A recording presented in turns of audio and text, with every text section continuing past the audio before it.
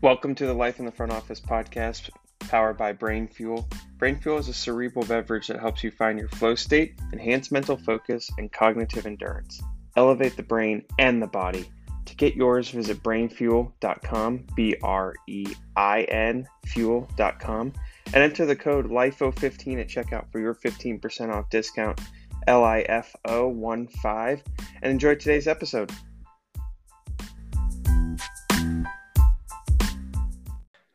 Welcome to today's episode on Life in the Front Office podcast powered by Brain Fuel, here with Matt Goodman and Tom Bowden from Sports Digita and NYCFC. Matt is the COO and CCO. Lots of fancy titles there, Matt, but nonetheless, Tom, VP of Business Development with Sports Digita. We're going to talk a little bit about kind of the comparing and contrasting careers in sports on both the league and the team side. Both Matt and Tom have some extensive experience in both, and really excited for the discussion today. So welcome.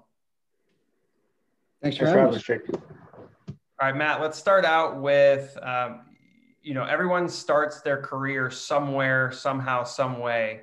What was your very, very first gig that you had? My very first gig would have been an inside sales intern for the Dallas Cowboys in 2002, coming off of back-to-back 5-11 seasons under the stewardship of Dave Campo.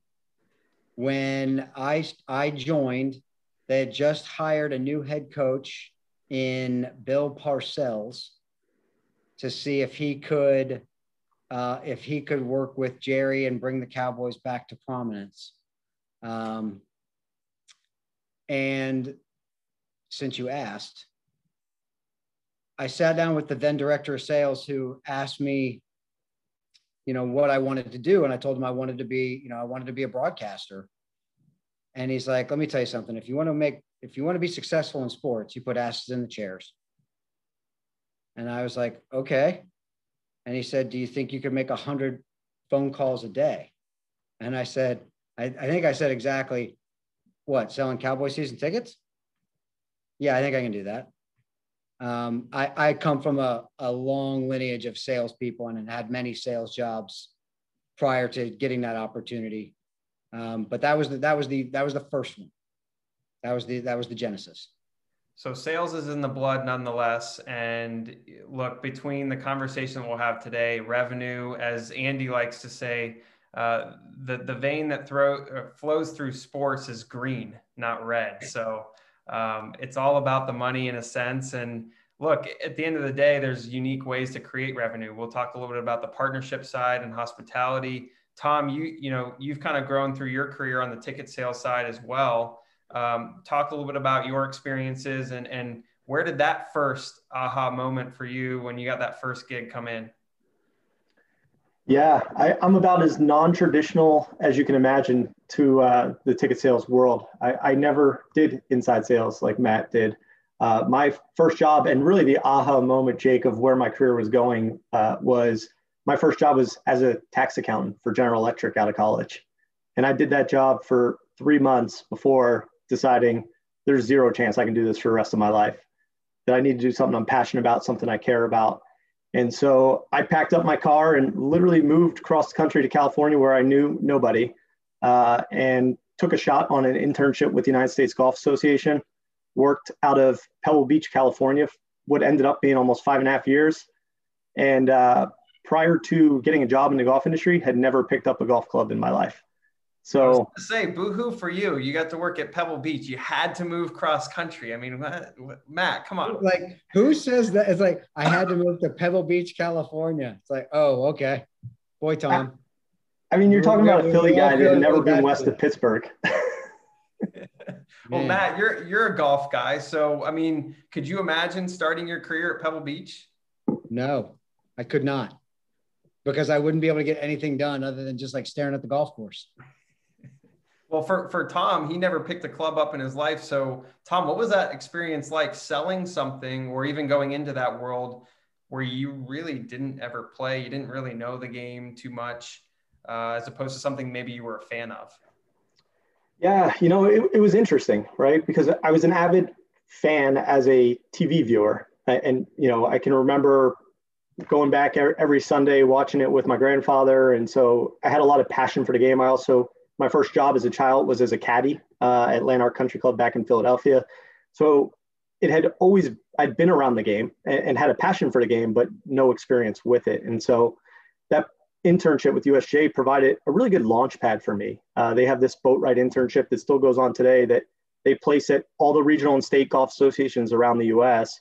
And it's really to provide a foundation in sports business and maybe more specifically golf administration in some instances.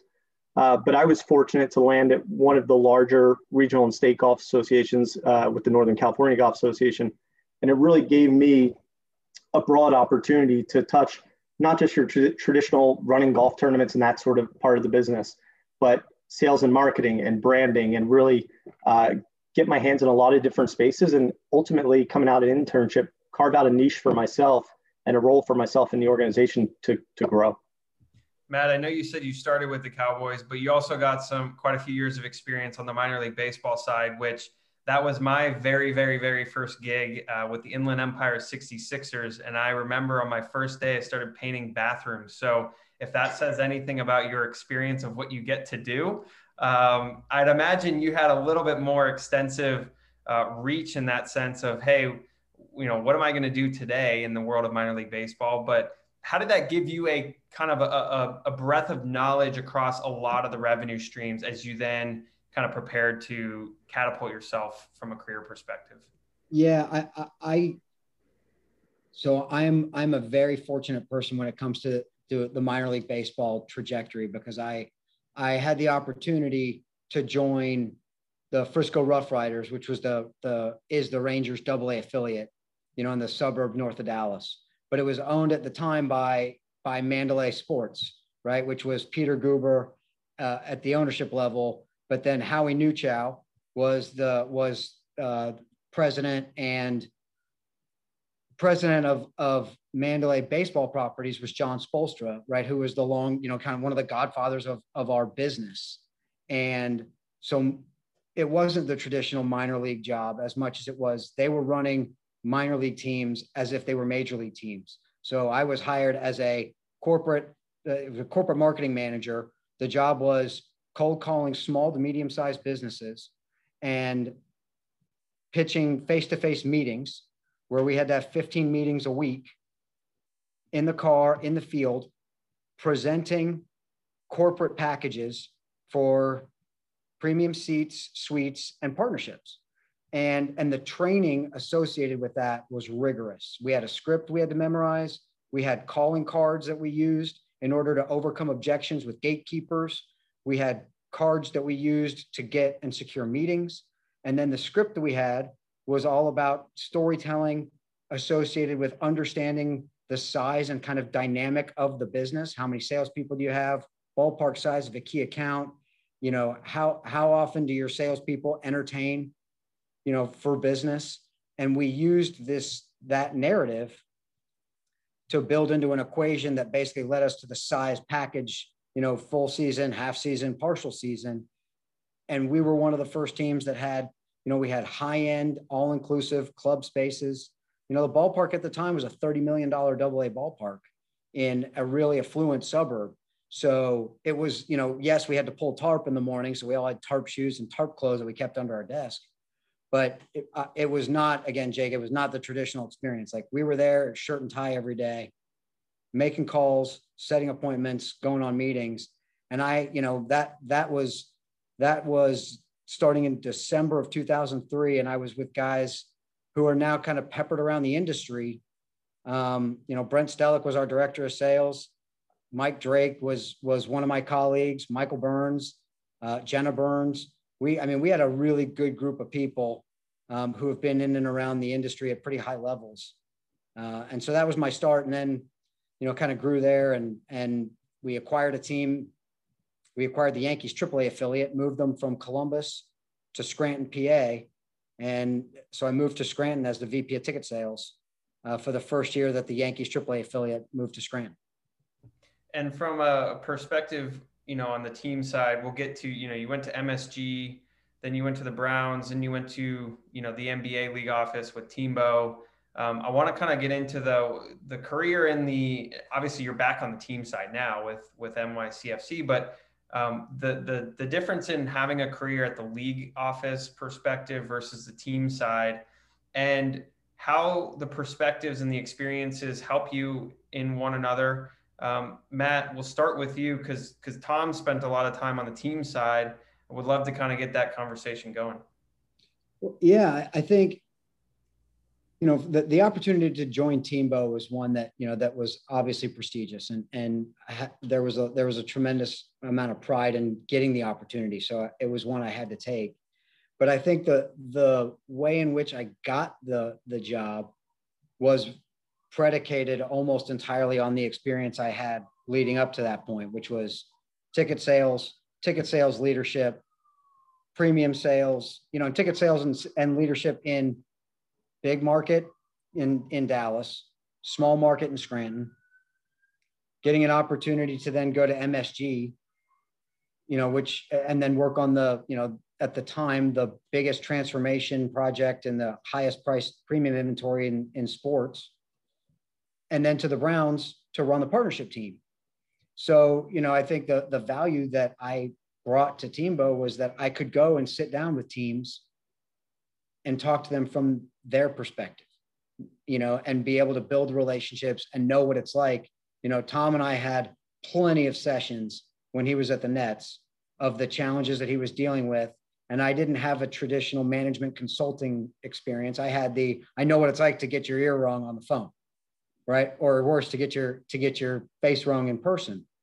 And so that's the value that I brought to the group. And then for me, I used it as an opportunity to get my PhD in the business, so to speak. Tom, from the team side, what did you learn from Matt coming from the league office?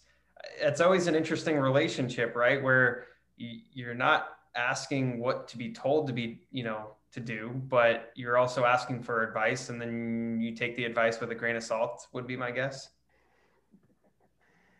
Matt was always a good business partner, right? Always, I felt, maybe I'm wrong, always well-intentioned, always constructive and positive in how we were going to, overcome whatever challenges are in front of us or whatever sort of questions we had.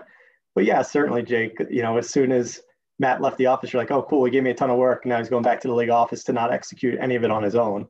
But, I know that wasn't the intention, Matt. That was just me being bitter about the workload.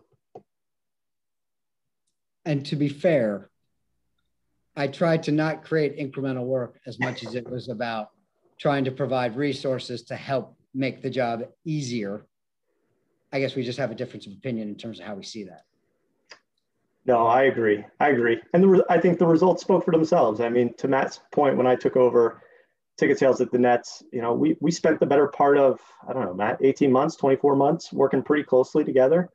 And, we saw an impact. We saw, us climbing up the NBA board. And so the results followed. And so while I joke about the workload, it was the sort of work that helped us be strategic and results oriented to get where we needed to go. Matt, from a team perspective, is there any difference working in, say, the MLS versus the NFL versus, you're working with a bunch of teams at the NBA level? I mean, look, the sport is the context, right? And fans differ. And then, as you mentioned, kind of the market size, that might differ. But when it comes down to the complexity of the business, is there any vast difference? I think the short answer is no. I mean, we could sit here and pontificate on the nuances of the league structures or the media deals, the legacies of teams, right? Like you've got using the Browns, you've got a city in Cleveland that has a lot of pride in who they are. And you've got a city of fans who, regardless of the team performance, show up every Sunday, 60,000 strong. And it's unbelievable. And even when they did have LeBron, like the Browns still hold the top seed in the city. Or when I was at the Garden, you know, the Rangers, we used to say like the Rangers have 18, you know, there are 18,000 hockey fans in New York City, and they are at every single Ranger game. And they are loud and they are crazy. And we would take deep runs in the Eastern Conference Finals, and it was unbelievable. The flip side, the Knicks, you know, I had the opportunity to be there during Linsanity, and, you know, Knicks go on a 10 or 12 game winning streak, and the entire city has Nick fever. Like it was remarkable. So, you know, and then in NYCFC, you know, despite the fact that we're a 7-year-old club that started, you know, we started with a very large ticket base. It's not as large as it was, but it's still larger than half the NBA teams. So there is such a rabidness to the fan base of MLS teams, you know, having seen Columbus or Nashville or LAFC, you know, and that was, for me, one of the big comps was going to an LAFC match and seeing a mature major market, and what a bit of an upstart team with a new building, how successful can they be? Well, they're pretty damn successful. I think we can all agree. And I know that, you know, we kind of see ourselves as that same sleeping giant. You know, we've got a lot of passion from our fans, you know, and that was no more evident than the first time we were able to have even 5,000 people at Yankee Stadium this year. I mean, they were there and they couldn't have been happier to be there. So, you know, when the time comes that we're able to open our own soccer specific venue here, you know, we have a tremendous amount of confidence that it will be very successful. And so that's a long-winded way of answering your question, I think, Jake. Well, Tom has a bunch of experience with his role in Sports Digita of kind of seeing how different teams are telling their stories, right? Based on their fan bases, based on their markets, and so on. Tom, what's the biggest difference you see right now across how teams are trying to tell their story, understand their fan bases, and go from there? Yeah, that's a good question. I think you know, everybody has a different point of view, right? And even within the same market, there are different points of view. Like talked about New York, you know, the point of view at the Knicks versus where I was at the Brooklyn Nets, same sport, same city, totally different point of view of how we approach business and find a way to success, right? And so I think at the end of the day, what I'm seeing across sports, and as we talk to current partners and potential partners, is a real lean into technology and becoming more sophisticated as sales businesses. And I think, you know, for a long time, we've relied on the passion, the fandom that Matt talked about. And in some cases, certainly leaned into business and things like that. I don't know that we've always been as efficient and maybe as effective as we could be as sports sellers. And so what I've seen in the last 12, 18 months is really a really intentional shift from leadership to invest in the sort of resources that allow their teams to be more efficient and effective. And ultimately, you know, as fans come back, and certainly on the sponsorship side, the goal is how do we drive revenue and how do we expand our revenue opportunities? And I think that really starts with looking inward and evolving as a sales culture. Well, you mentioned the culture component, because I think that's a really good point to expand upon, because as you think about revenue opportunities, Matt, you kind of sit in this seat where you have oversight of a lot of different areas.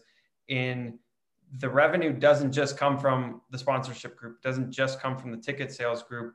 You've got to be linked in with marketing. You got to be linked in with facilities. You got to be linked in with everyone, especially the legal group, right? To make sure that you have everybody flowing and moving in the same direction on the same train to get to where you ultimately want to go to. How do you go about creating that culture so that everyone's got their own lanes and their own departments and their own roles, but they still know at the end of the day, hey, we need to drive the revenue to get to where we want to go? Yeah. And that was one of the biggest opportunities for me coming here after spending almost 6 years at Teambo and getting to see all the different maturations of how different teams run.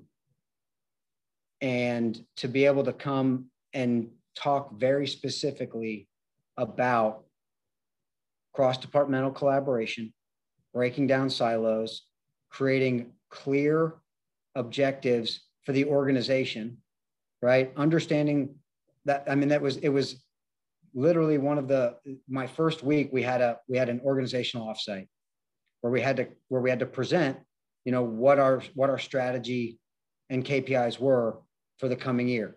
So it was a great opportunity for me to say, and the reason why in talking to Brad to come to NYCFC was tickets, partnerships, premium, marketing, business intelligence, youth programs, all sit under my purview. And the reason that I was insistent on all of that was because they all drive each other. And what they all need to understand, the leaders of those groups need to understand what the factors are that make each of them successful in isolation, but also how them all understanding what each other's goals and objectives are, how they can be additive to one another. And that ultimately builds culture, right? Because I think where we saw the best teams in terms of culture and team operation are the ones that have the best version of consistency and clarity across the entire organization from a goals and objectives perspective.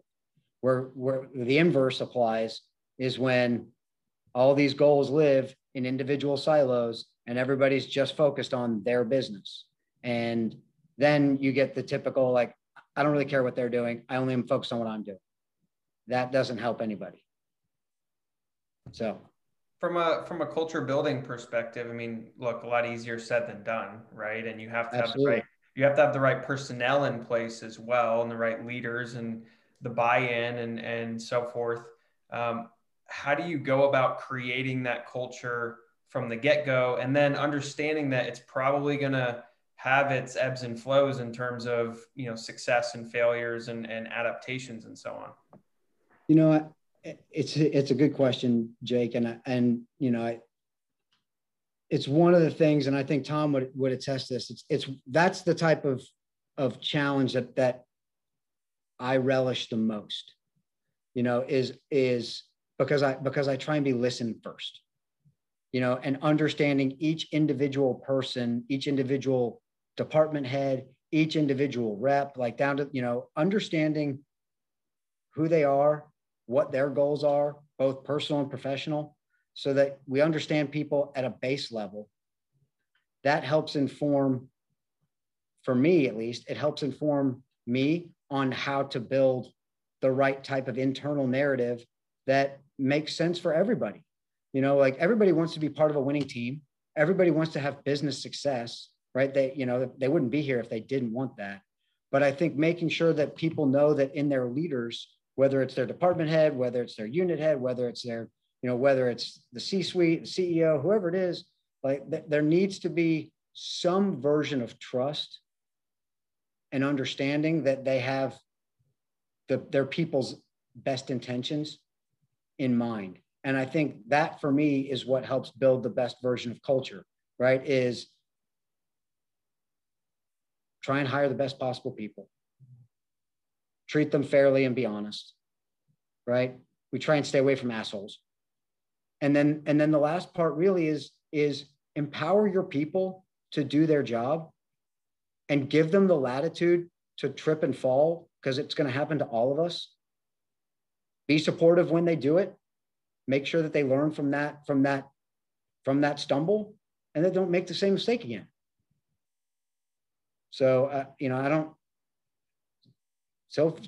I don't recommend trying to do all that when a global pandemic starts. That does add a layer of challenge that, like, I didn't anticipate, but man plans and God laughs. So sometimes you just got to roll with the punches. 100%. And, the one follow-up I'd have to that, and then Tom, chime in, but Matt, as you think about all the different steps along the way of your career journey thus far, you kind of had to have been thinking, or at least, to your point, listening or being curious kind of with the other groups and silos.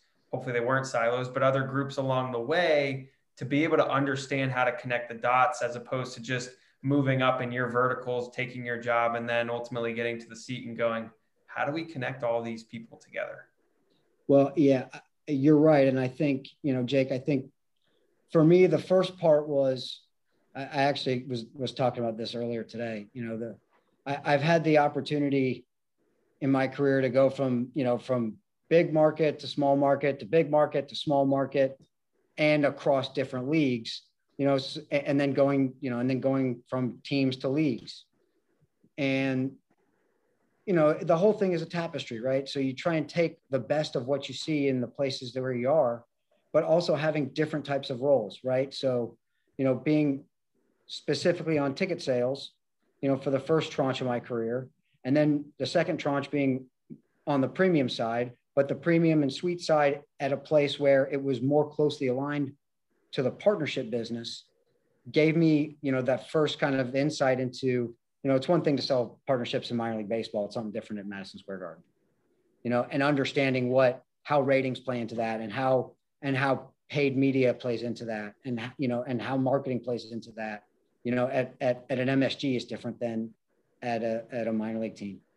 And then you go to a team like the Browns in the NFL, where, you've got the not challenges, but you've got the dynamic of national TV, and what you can and can't sell, which then turns into a content conversation, right? And owning your content. And at a time when, when social was really proliferating, and figuring out that we needed to understand those platforms, how we could use them as a vehicle for brands to leverage our own IP and work with brands to drive partnerships.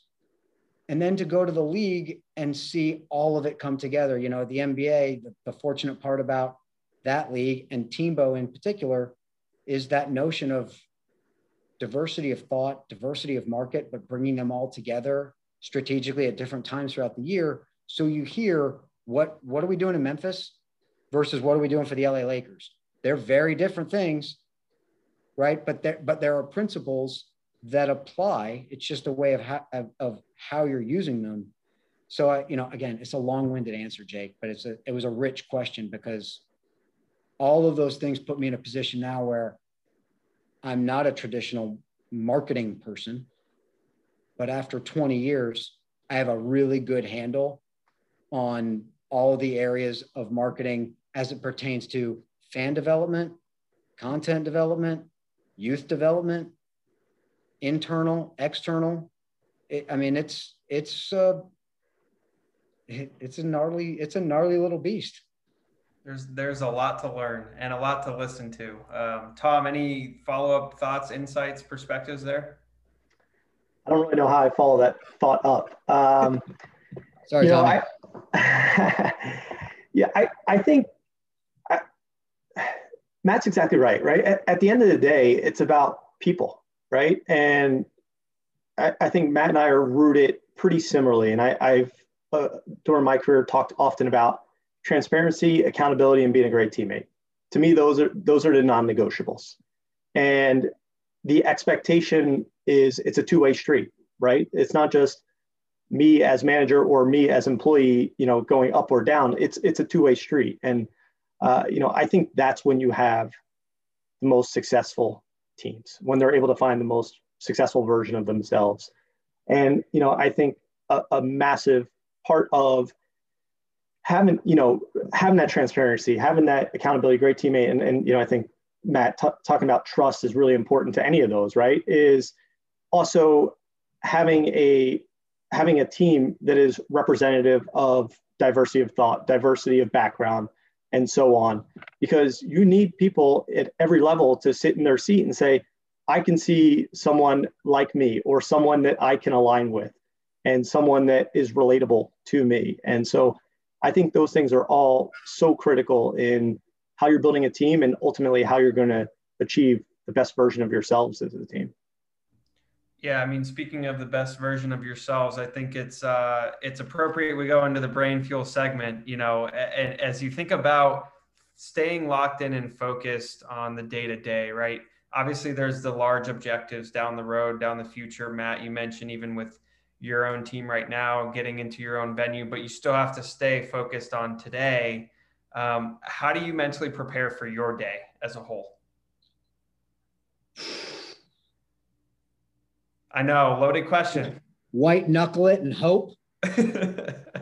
No, look, I think, this question, Jake, seriously is more pertinent now after the last year and a half of doing this from 8 a.m. to 6 p.m., where there's only, you've got to find the 15 minutes to go to use the restroom or to snag a bite. I think, taking that time and oh, by the way, like having a couple of very small kids, I got a 1-year-old and a 3-year-old, so I think the benefit to kids at that age is they do go to bed early enough where you get the opportunity to at least look at the day, a day before, right? I get to spend each evening looking at what do I have tomorrow and be prepared to know and put myself in a mindset, because unfortunately it's not like today's partnership, tomorrow's ticket sales, the day after is marketing. Like it doesn't work that way, right? Often, almost always, it's all of those things are interconnected. At least that's my goal, is to make sure they're interconnected so that we avoid miscommunication and siloing. But it really is, it is without burning yourself out in the evening, at least being prepared and knowing what's on tap for the following day. I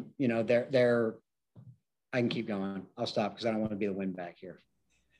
Well, Tom, I mean, when you think about how you prepare for your day, put yourself back in the ticket sales mindset and then put yourself in the mindset you are in right now. From a sales perspective, that's a different mindset than maybe, the seat that Matt sits in. Yeah, for sure. And I agree with everything Matt said. I think for me, the biggest area of focus for me to finding success in recent times has really been about being present and, being focused on that moment, whether that's with, I have a 3-year-old son. So whether it's with him, whether it's on this podcast now, whether it's in a meeting, particularly working from home, we're just in a space where there can be a lot of distractions at all times. And we all have multiple screens. We have our phones going. Like, how am I giving the best version of myself in every conversation? And obviously in the role I sit in today, there's a direct impact on bank account when it comes to those things, right? And being able to convert conversations into sales, but being present in everything, I think, has really had a significant impact on me as it relates to not just professional success, but personal success as well. Matt, as you think about your journey so far in the sports business, what's the most important aspect of the mental side, now that you've been in it 20 plus years? Turning it off. I mean, seriously, I've had this conversation with a number of leaders that I've worked with and for. And I've tried to take bits and pieces from all of them, asking that question, because it's like, that's kind of the holy grail, is trying to figure out how to maintain the energy and knowing when to stop. And for me personally, when my wife and I would go on vacation, I turn my email account off and I put the phone in the safe in the hotel, and I don't take it out until it's time to go home. Or when I was at the league, and when we had my first kid, and we had a really good, paternity leave policy, I turned my email account off, because I didn't even want the temptation of looking. And I think, now to Tom's point, when I'm here, and it happened today, when I'm here, I am present in the meetings that I'm in. But as it happens to all of us, something caught my attention in the middle of somebody else's presentation where I lost focus. And I looked at the person and I said to him, I was like, Sam, I got to apologize. I drifted. I need you to repeat the last 2 minutes. Give it to me again. I'm like, you lost me for a sec. That's not your fault. It was my fault. And I think that honesty is valuable, because I think we see plenty of people that try and fake their way through it. 100%. No, definitely. And Tom, I mean, to that point, even on, what you've seen across, the various teams you've worked with, right? I mean, what's the most important side to you? And maybe it's just an add-on to the being able to turn it off. Yeah, for me, it's always been about just control the controllable, right? I can control my effort. I can control my activity. I can control my mindset. I can't, if I'm on the team side, I can't play basketball. Like, I wasn't going to help the Nets win more than 20 games when I was there. Now they don't have the same problems, right? But I couldn't control that. I can't control outside forces of whether it's fans or bosses. I can only control that I'm bringing the best version of myself to everything I'm doing and putting my best effort forward. And then I like my chances. Let me see where the results lie from there. And so, for me, I really, and I think probably Matt probably saw some of that shift in me, where I used to be very focused on everything around me, right? And I think it was when I started to understand, at the end of the day, I can only control what I can control. That's when I was able to start to, I won't say find peace. That would be a drastic exaggeration, but be able to feel better about, kind of what's going on around me. Well, there's a lot of wasted mental energy that sometimes can go to the wayside and you don't even realize it. And then, 5 weeks later, you're wondering why you're burnt out, or, you're dragging. Well, it's not hey, it's going to smack you right in the face today, but it was something that maybe happened quite a few weeks ago that, is now catching up to you. Last question as we wrap up, because from a, perspective of productivity, Matt, you mentioned kind of the 8 to 6 Zoom. Obviously there's going to be some sort of hybrid mix, this, that, and the other, but I'm a big believer that you take whatever you can from every single experience and you try and find the best of it, kind of like you mentioned at some point in the episode. And then you figure out how that fits in the next, version, the next phase. And so as you think about what you've learned over the last 15 months, what are you taking into the next 15 months that you learned, recently?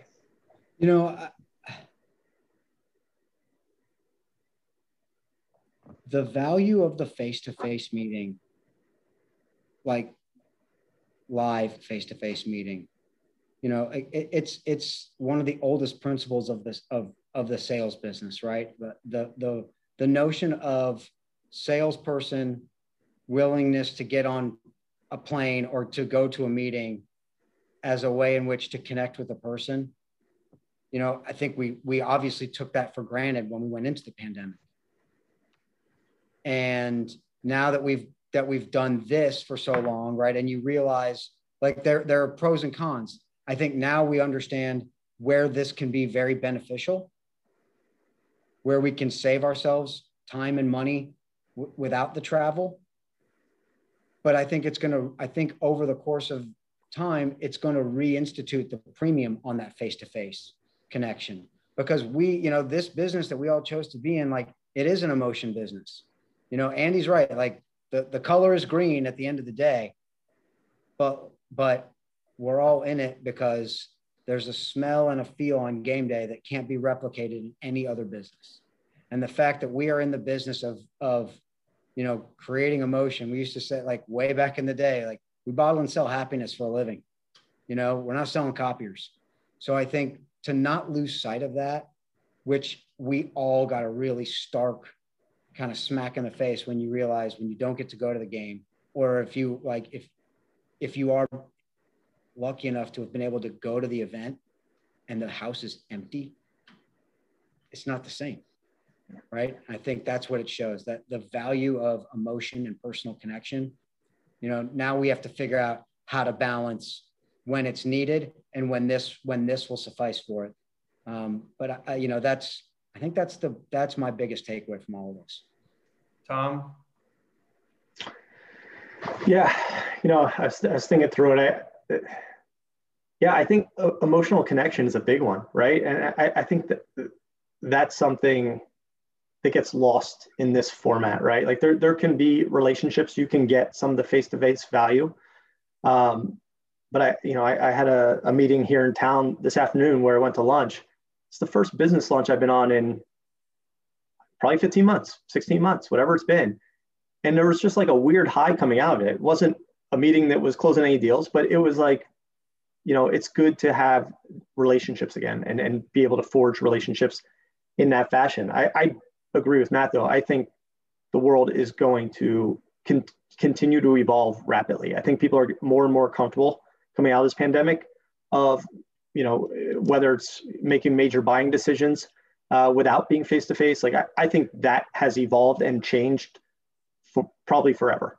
I do think when it comes to things like league meetings or conferences or trade shows, I think there's going to be a heightened emphasis on those types of face-to-face opportunities where people are really going to value that networking time and connection. No longer will it be, hey, we go to the league meeting and we just hang out with our own team. I think there's going to be greater value to it.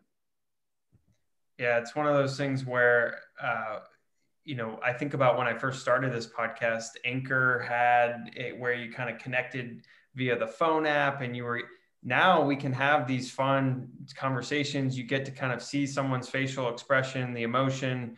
You can read the virtual room in a sense, right? But you're not flying across the country to have a conversation. And so there's times and places where it works well.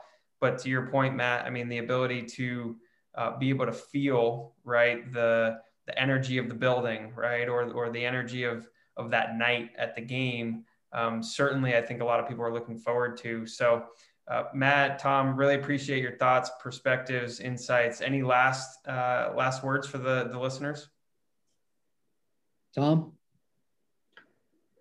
Yeah, nothing. Jake, I appreciate the time and the platform here today, and was excited to have this conversation. And Matt, appreciate being able to do this with you. So the same goes for me on that one, Tom. And I appreciate you facilitating it. Jake, my last thing, like from your perspective, how has this, what's your answer to that last question? How does this thing change? That's an interesting one, and thanks for asking a question. I get to be on the other side of the mic now. This is good. Look, I think the perspective of flexibility will be really interesting to see how that works into organizations' cultures. Do they change their culture? Do they not? Just from the perspective of, I know that a lot of people have figured out that they work better in different times now, right? Like there was always this traditional 9 to 5. Well, people have all of a sudden now figured out that they work really, really well from 6 to 10. And then they really can't focus, in the middle, a couple hours of the day. So maybe they go work out then instead. And then because of their situation, they're really good at, the last 2 or 3 hours of the night. And depending on what you do, obviously that impacts that flexibility. But I think people are learning how to work the old saying of work smarter, not harder. Like now you can really, truly work smarter in a sense to understand yourself better. And then, yeah, things are going to evolve. Organizations are all going to approach it a little bit differently, but you figure out where you fit in that mold. I couldn't agree more. I think that people's understanding of what's important to them and how they optimize their time from a work perspective has now been kind of thrust to the forefront. And as leaders of organizations, we have to be really aware of that. And, whether you read an article about Apple and the way they rolled out their return to work policy versus how others have done it, like that, I think it's incumbent upon everybody to listen to their people and make sure that we are acting more intentionally and giving people that flexibility. I totally agree. And then, for me as a parting shot, I think we all learned really quickly, life is pretty short. Yeah. Right. Yeah. And you gotta make sure and put priority where it needs to be, and not lose sight of that. Absolutely. Couldn't agree more. Matt, Tom, really appreciate your time for this episode on the Sports Digita series with the Life in the Front Office podcast powered by Brain Fuel. Appreciate it. Thanks, Thanks, Jake. Jake.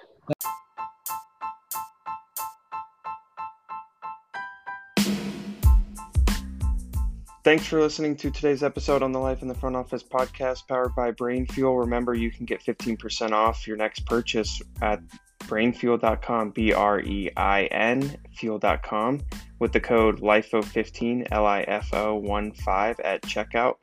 And if you like Brain Fuel, give us a shout out, comment, share, and leave a review.